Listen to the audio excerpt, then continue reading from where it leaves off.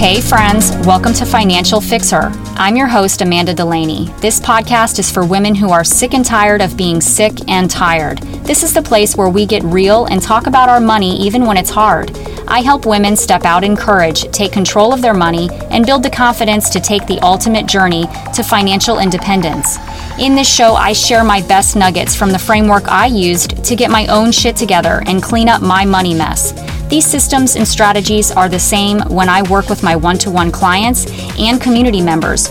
We practice daily practical and actionable habits that may seem tiny but have mighty results. So if you're ready to get excited about your money and turn your confusion into clarity and maybe even get a little triggered into getting your ass in gear, listen up, because your future matters.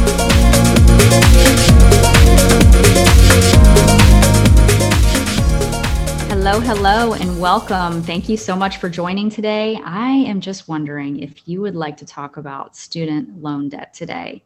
Are you sitting on student loan debt? And if you are, do you want to have a conversation about it? Do you want to talk about it? Come on. Do you want to talk about student loan debt?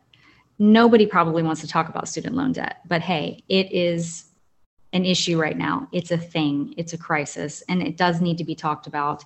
I know some of us want to put our heads in the sand. Some of us just don't want to look at it. It's a big, ugly cloud, and it's scary and it causes us to be anxious and overwhelmed, and we don't know what to do, right? When we are anxious and overwhelmed and don't know what to do and feel fearful, it's oftentimes because we don't have the thumb on the pulse of something, right? It's oftentimes because it's something that's unknown. So maybe you're not taking a look at your student loan debts and you're just not really aware of them. And maybe if you become a little bit more aware, then you might have your thumb on the pulse enough to where you could do something about it. And that's what I'm here to talk to you about today. So I would like for you to refer back to the Financial Fixer episode number 4, because that goes a little bit more into depth about my student loan hell, my drama around my student loan. So I'm not going to get too far into that, but all I'm going to say is that when I started out with my student loan debt several years ago now, it was $47,000 in debt. And by the time I paid it off, after only paying it for 6 years, yes, 6 years, and it was $80,000 that I paid. How is it that I paid $80,000? Capitalized interest. So who was really capitalizing on my education? The student loan servicers were, not me. So I'm capitalizing now, I hope, however, on helping you to capitalize, helping you to learn and become more aware and well abreast of what it is that's going on with your debt and your money so that you can do something to change it and become really, really wealthy, because that's all what we are here to do, is become wealthy. We want to have a life, and we need money to be able to enjoy life and go places and take care of people and help people and give, right? So that's what I'm here to do, is help you with that. So let's just, I'm going to go through 3 points here just about student loan debts. Again, if you want to know more about my situation and what happened with my student loan debts, refer back to episode 4 of Financial Fixer podcast. But for today's episode, I just want to go into 3 topics with the caveat though. I know that we're right now in a hardship crisis, that the government has put a stop to interest-bearing loans at this time. However, that doesn't mean you're not allowed to pay your student loan debts. So if you have the money, pay it. I'll go into that a little bit later, but I'm going to talk about the first topic here. The student loan crisis is a real crisis right now. It's $1.73 trillion of American money is tied up in student loan debt. Yes, in America, $1.73 trillion in student loan debt. That is a lot of debt. And I'm not going to go too deep into this, but there are talks and discussion about forgiveness to all, not just public service workers. And but we don't know what's going to happen. And I'm not going to predict anything, but what I can tell you is that the government started this crisis.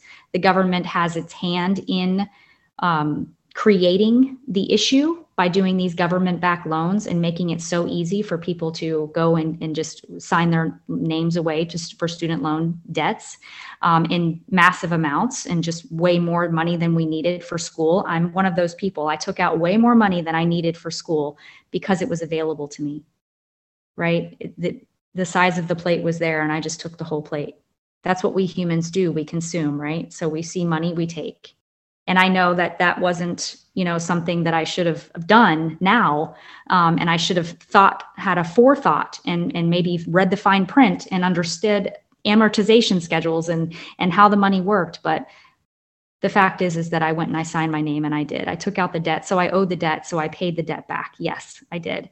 But it didn't have to be that way. And if I were a little bit more educated, which unfortunately there's not enough education out there, there's not enough people to, mentor us through the process when we're taking out debt for our education. There's just so many other ways that we could do it, such as getting scholarships, such as doing our research, such as school choice. There's ways to save when it comes to our education. But unfortunately, so many of us fall into the trap of, well, the student loan is available to me, so I'm just going to go with, whatever's more convenient or whatever the case. And I'm not saying that that's you. I'm just saying that that's a really common practice and it needs to be stopped. It needs to be controlled a little bit more, or a lot more. About the public service forgiveness, that's another thing that's been very broken and the rules and the policies behind it. And a lot of mistakes have been made by the student loan servicers that have caused a lot of people that are in the forgiveness programs to not be forgiven. And there have just been a lot of issues with that. So anytime you're ever going to get into a program, make sure you're always reading the fine print and that you pay close attention. Pay close attention to the rules and the things that are going on with your money, because when you're making those payments, they're supposed to count towards your forgiveness. So it's important that you're paying close attention and you're not just like letting it lie and having those automatic payments taken out. So that's the first thing, is just about the crisis and about the opportunity for forgiveness. There are some opportunities out there. Currently, there's not a mass opportunity for forgiveness. There may be something coming, but I can't predict that. And my thoughts is that whatever it is going to be, it's going to come with, someone's going to have to pay that debt. So we're going to pay the debt regardless of how, whether it's through paying off our own debt or from some other issue, taxation, or inflation that's going to take place because of some tax dollars. Something's going to happen to where this is going to cause a spiral snowball effect to be a problem, because $1.73 trillion is a lot of money. It's a lot of money. So someone's going to have to pay for that. Okay. So number two, the second topic is the loan servicers are not your friend. I'm going to repeat that. The loan servicers are not your friend. They may be really nice and have nice customer service, but they're not your friend. They want you to stay in debt. The bigger your debt balance, the more money they make from you. So with that said, as long as you go without making a payment, yes, currently in today's world, for federal student loans, there's no interest being happening or being accrued at this time. But that doesn't mean that you shouldn't pay if you can, right? Because even if there's no interest, your loan balance is still the same. So when interest does start to accrue again, you're going to be paying maximum levels at your interest, right? So if you have a $60,000 loan and you can chunk away at it and take that down to $50,000, then you're going to be paying a lot less per month on interest, right? So there's opportunities there.